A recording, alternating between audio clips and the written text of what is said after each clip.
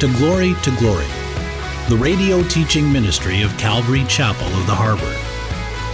Join us now in our study as we open the Word together.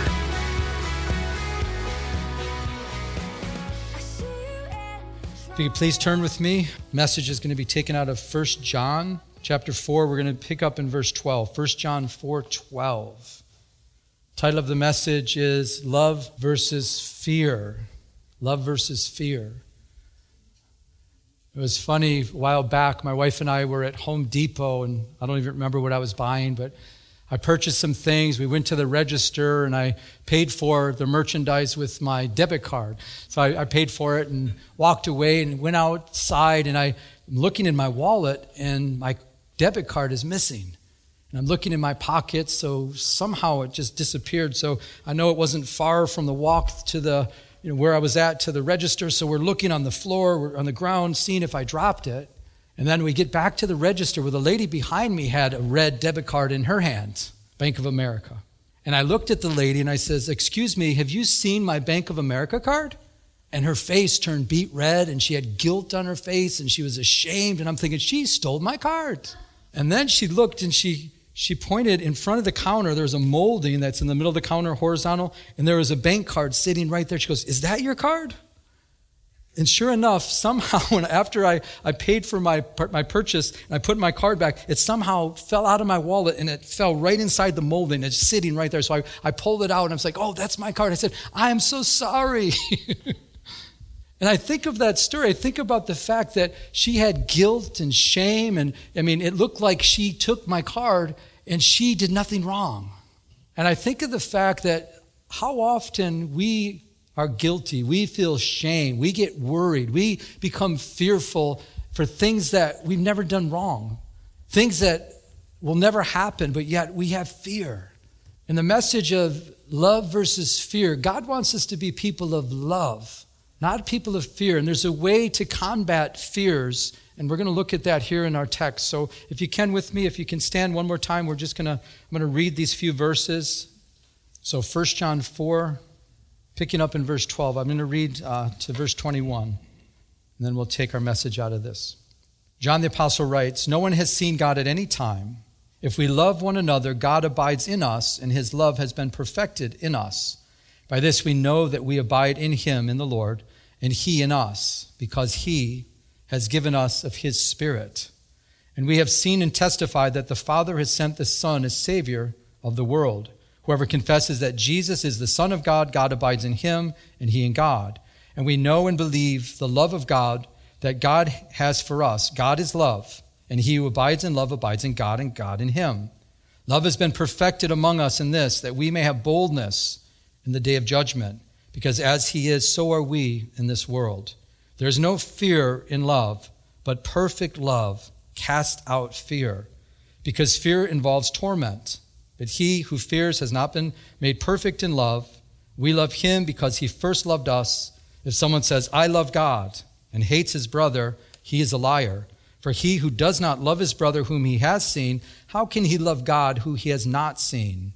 Last verse. "And this commandment we have from him, that he who loves God must love his brother also." Lord, again, we want to pray, and we pray for these words that we just read, Lord. And Lord, we pray that you would show us how these words apply to our lives personally. May we understand that this isn't just some book we're reading out of, but this is your word. So Lord, may you speak to us through this, and may our hearts be ready even now to receive the message you have for us. Open up our understanding to this message. Lord, help us not to be distracted. Help us to focus on your word. In Jesus' name, amen. Amen. You can be seated. As we've been looking at, the Apostle John is the author of this book. He's the one that wrote it. He was, as we've looked at, he's probably anywhere between 90 years old when he wrote this to 100 years old. He's been talking a lot, instructing us a lot about love, the importance of love. We've been looking at how we're to love one another. We've been looking at there should be, as a believer, there should be evidence of love in our lives. We've been looking at the fact that we're not to love the world, a world system that's against God. We've been looking at how God's love was demonstrated to us at the cross. That God didn't just say he loved us in word and not demonstrate it in action. He sent his son to die on the cross for our sins. So we've been looking at this wonderful subject of love. And here we're going to look at perfect love or matured love, but it's a love that takes away fear. And as we look at that, let's look at verse 12 back in our text. John the Apostle writes, "No one has seen God at any time. If we love one another, God abides in us, and his love has been perfected in us.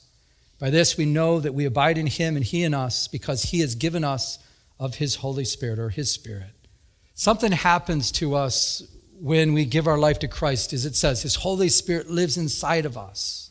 And we know that his love's perfected. That word, we looked at it last week, perfected means mature. And God expects us to have a love that grows, a maturing love, a love that increases. And our love should increase not only for God, but our love should increase for others. Our love should increase for those that don't know the Lord, those that are not Christians yet. And it should grow. It should be something that increases. That word again, perfected, is matured. And we should have that matured love. I have to say, when I first met my wife, there was fireworks. It was love at first sight. She fell madly in love with me. And the feeling was mutual. But it was fireworks. I didn't date for 5 years. Believe it or not, I did not date for 5 years. She didn't date for 10 years. We met each other. We saw each other. I saw her at the church, Calvary Costa Mesa, and I looked into her eyes, and it was like,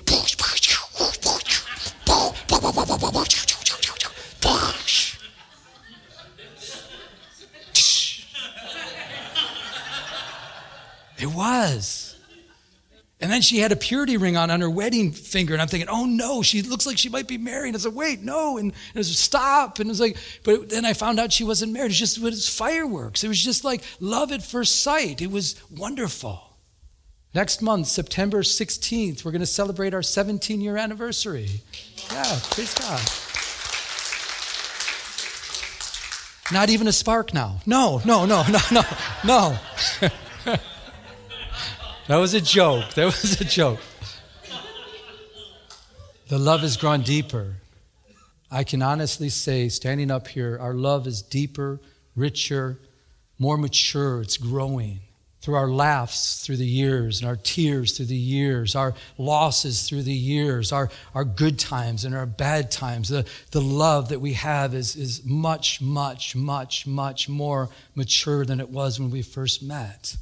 I mean, even to measure it, I'd say, when I met her, it was fireworks and up to, the love probably went past the ceiling, but I can honestly say, standing here, it's gone past the skies. It's gone past, it's deeper and richer than I would ever imagine, because it's a maturing love. It's a God's love we have for one another.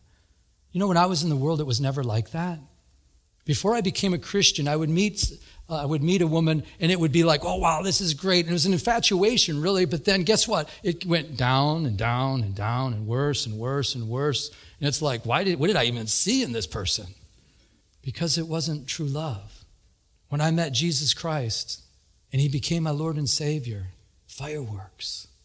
You see, I came from darkness. I came from terrible sin. I came from a life just was corrupt and me and selfish, and my life revolved around me and what I wanted. But then when I met Jesus Christ and he came to live inside of me, he turned on the light and darkness had to flee. And I became a child of God, and he washed me and he cleansed me and he made me new. And he gave me a fresh start as we sang that song, I've been redeemed. God's redeemed me, and God has redeemed many of you. But listen, as great as that was when I first met Jesus Christ, I can tell you the love I have for him and the love relationship we have, it's 100-fold, it's 1,000-fold, it's 10,000-fold. Why? Because the more I get to know him, the more I read about him, the more I spend time with him, I realize God is love, and this love is increased. But we're to have that increased love for one another. And let me tell you, it's easy for me to love people that are lovable. It's easy for me to love my wife, but it's not so easy to love people that aren't very lovable, is it? But in the Bible, we're instructed to love even our enemies. We're to love everybody, and not just with love. And we're going to look at the scripture that backs this up. It's supposed to increase. I shared about my neighbor, how our neighbor's, just difficult to live with. And how, remember, I was driving in at nighttime and it's dark outside and he's at the end of the street and he's got a flashlight in the middle of the street and he's shining it in my eyes and in my wife's eyes. Can I tell you, I didn't feel very lovable at the time. And just the different things he's done, walking in my house when I'm not home and that kind of crazy stuff. When I have contractors at the house and he feels, at liberty just to walk in my house when, that's not easy to love people like this. But you know what I do? I pray, Lord, give me your heart for him. Give me your eyes for him. Help me to love him because I know in your word says that my love is supposed to mature. And listen, if it's just a love you can manufacture, it's not God's love. Remember last week I mentioned something about maybe you should bake cookies for your neighbor or do something like this. And I had stirred some people up. So I'm not baking cookies for her. And I understand. But see, it's not a love that we can manufacture. You see, God is love, and he increases as we submit ourselves to him, as we look to him. It's his love working through us. We can actually be a conduit of love. But we can restrict that love when we restrict it for whatever reason, bitterness or hurt or pain or jealousy or envy or whatever it is, pride. We say, no, I'm not going to. Then we're restricting God instead of saying, God, I can't love this person. It's impossible. I don't even think you love this person. But I know you do. Use me as an instrument of love. As believers, we're to have a maturing love. That word perfected means maturing. Paul the Apostle, a verse to back it up, Paul the Apostle said, 1 Thessalonians 3:12, and may the Lord, listen to this, and may the Lord make you increase and abound in love. Did you notice that? May the Lord make you increase and abound in, can we say that word together? Love. May the Lord do it. It's not something we can manufacture. It says, and may the Lord make you increase. And that's our prayer. And that's the prayer Paul had for those in Thessalonica, that their love would increase, that the Lord would make our love increase. And that's a good prayer for yourself. Lord, may your love increase and abound in love. Do you notice to who we're to love? It says to one another, right? And can we read the next three words? And to, can we say it again? And to all. That's everybody. May our love increase, not just to one another. Because if it just said to one another, we could say, well, just people in the church, let's just love one another. But to everybody, yes. And Paul says, just as we do to you. Paul says, the love that I've shown to you, the love I have for you, this increased love that I demonstrate to you, I can't stop thinking about you. I can't stop praying about you. I love you so much. And my prayer is that love that God has given me, he would give that same love to you, that you will love one another. You'll love those that are not lovable, that you'll love everybody. I read that, I don't know about you, but I say, amen, Lord, give me more of that love. Is there anyone here that's perfected in this love that you can say, I got it down pat? Is there anybody here? No. Paul also said to those in Philippi, Philippians 1:9, he says, and to this I pray. So he's praying for those in Philippi. What does he pray? That your love may abound still more and more in knowledge and in all discernment. That your love may abound, it may increase. That word abound is to excel exceedingly. To excel exceedingly. In all knowledge and all discernment.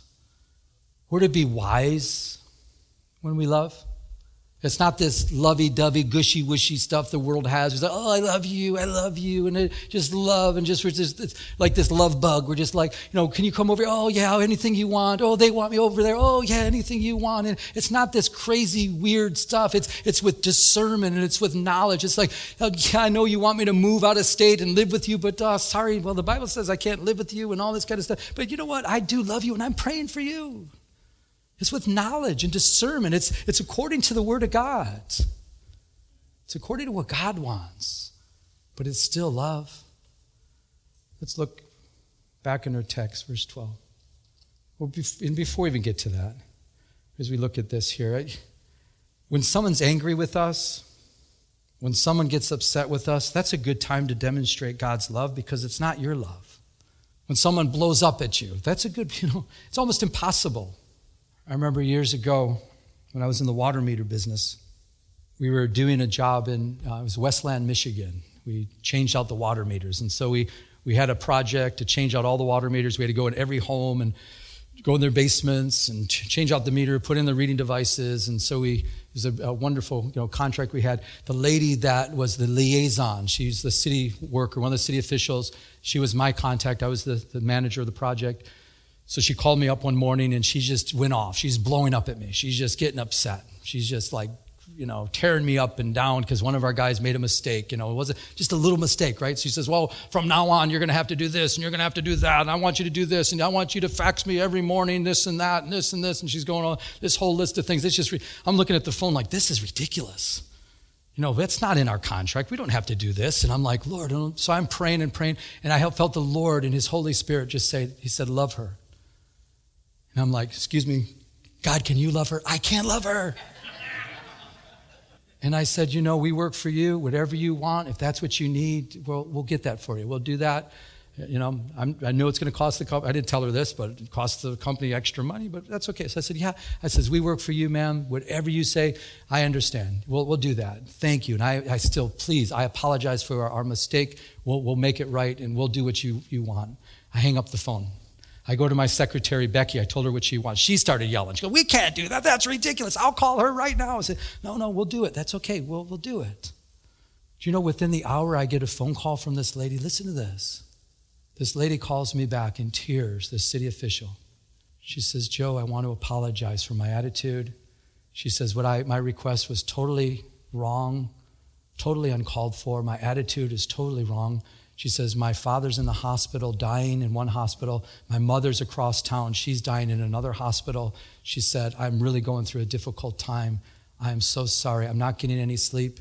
Will you please forgive me? And that opened a huge door for me to say, you know what? I'm a Christian, and I will be praying. What is your parents' names? I'm going to be praying for them. And no need to apologize. I understand. I'm sorry you're going through this. And she just started weeping, and I said, let me pray for you, and just opened up a wonderful door to minister. You see, the world is starving for love. They don't know true love. They think love is just this sexual, we made love and all this other stuff. No, love is patient. Love is kind. Love is not puffed up, does not provoke. It's not provoked. It thinks no evil. The love of God is so powerful. We have it. And God wants us to abound in it. Let's go to the next verse. Verse 14, it says, and we have seen and testify that the Father has sent the Son as Savior of the world. Whoever confesses that Jesus is the Son of God, God abides in him and he in God. Did you notice? This is John saying, we've seen and testified. John was living during the time that Jesus walked the earth, and he's saying, we have testified. We know that the Father sent his Son, Jesus. And look at this. And whoever confesses that Jesus is the Son of God, God abides in him and he in God. My question to everybody here, have you confessed that Jesus Christ is the Son of God? Do we all believe that Jesus Christ is the Son of God? Have you done it publicly? Have you publicly said, you know what, I'm a Christian. Jesus Christ died on the cross for my sins. I'm born of his Holy Spirit. I know God sent his Son to die for me. The J word. Do you know this world, they talk of tolerance, and we're to be tolerant, and let's tolerate everyone. Let's tolerate these people because they're born this way. Let's tolerate those people because of this, and let's tolerate this group, and let's tolerate this group. Do you notice the one group no one wants to be tolerant with? The Christians. Do you realize that? It's like, oh no, those Christians, and those, they're just so narrow, and they're just saying it's Jesus is the only way, and well, that's what God said. Have you confessed the Lord Jesus Christ as your personal Lord and Savior? See, if you confess with your mouth, there's a great verse that goes with this. I want to put it up on the screen. It says, Romans, Paul the Apostle writes this. He says, if you confess with your mouth the Lord Jesus and believe in your heart that God raised him from the dead, you will be, can we say that together? Saved. Then it goes on to say, for with the heart one believes unto righteousness, and with the mouth confession is made unto, can we say the last part? Salvation. If we confess with our mouth the Lord Jesus Christ and believe in our heart God raised him from the dead, you will be saved. And I hope everyone in this room has confessed that Jesus Christ is Lord of all. Jesus Christ is Lord and Savior. Have you done that? And have you done it publicly? You know, there's no such thing as a closet Christian. I remember when I first got saved, I accepted Jesus Christ as my Lord and Savior. I went to work and I'm like, you know, I'm go into my office and my secretary's there, the guys are there, and I'm thinking, this is ridiculous. I became a Christian. My life has changed. I'm like, I feel like a closet Christian. I got to tell these guys. I remember the day I asked my secretary to come in. I says, can I talk to you for a minute? And she says, yeah. I says, yeah, sit down, you know. And so she sat down across from my desk. I said, you know, I want you to know something. The person that you're looking at is a different person. And she's like, do. I said, no, I'm serious. I know it sounds crazy, but I'm not the same person. I've changed. I've accepted Jesus Christ as my personal Lord and Savior. He's forgiven me of my sins. I'm a new person. You know what she said? She goes, well, that's good for you. In other words, that's good for you. Don't push this on me. That's good for you. I said, I just want to tell you that. That's all. Have a good day. Just wanted you to know. God loves you too. He wants to save you. Do you know I couldn't stop talking about Jesus? Why? Because he's my best friend.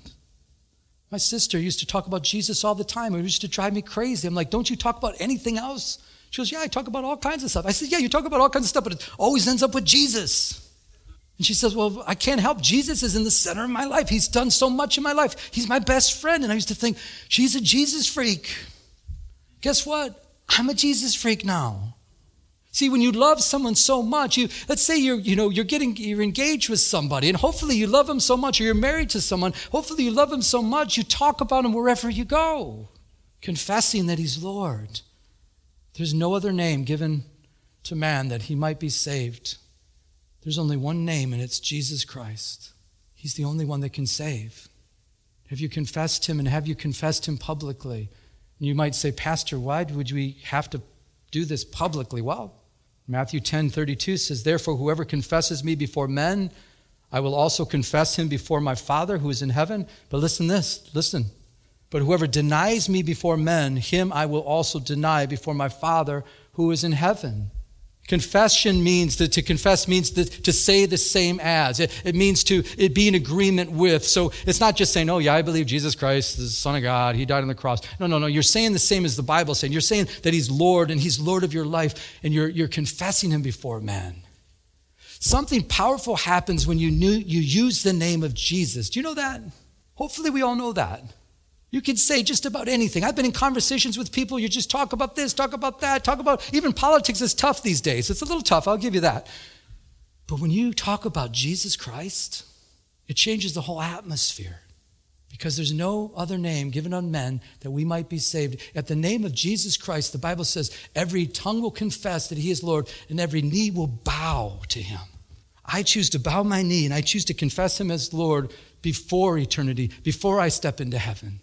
Have you confessed him as Lord, as Savior of your life?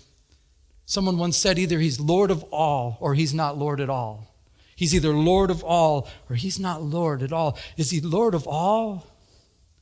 Hopefully he is, and if not, he can be. He wants to be. He's knocking on the door of your heart. The Bible says if anyone opens that door, he'll come live inside of them. He'll abode with them. And he's knocking. He's saying, I love you. I love you. I love you. I love you. I love you. I love you. Let me into your life. Let me be one with you. Let me change you. Let me wash you and cleanse you. Let me take away the sin that separates you from me. I love you. And then he says, when you receive me into your life, just confess me. Back in our text, verse 17. Love has been perfected among us in this, that we may have boldness in the day of judgment. Because as he is, the Lord Jesus, so are we in this world.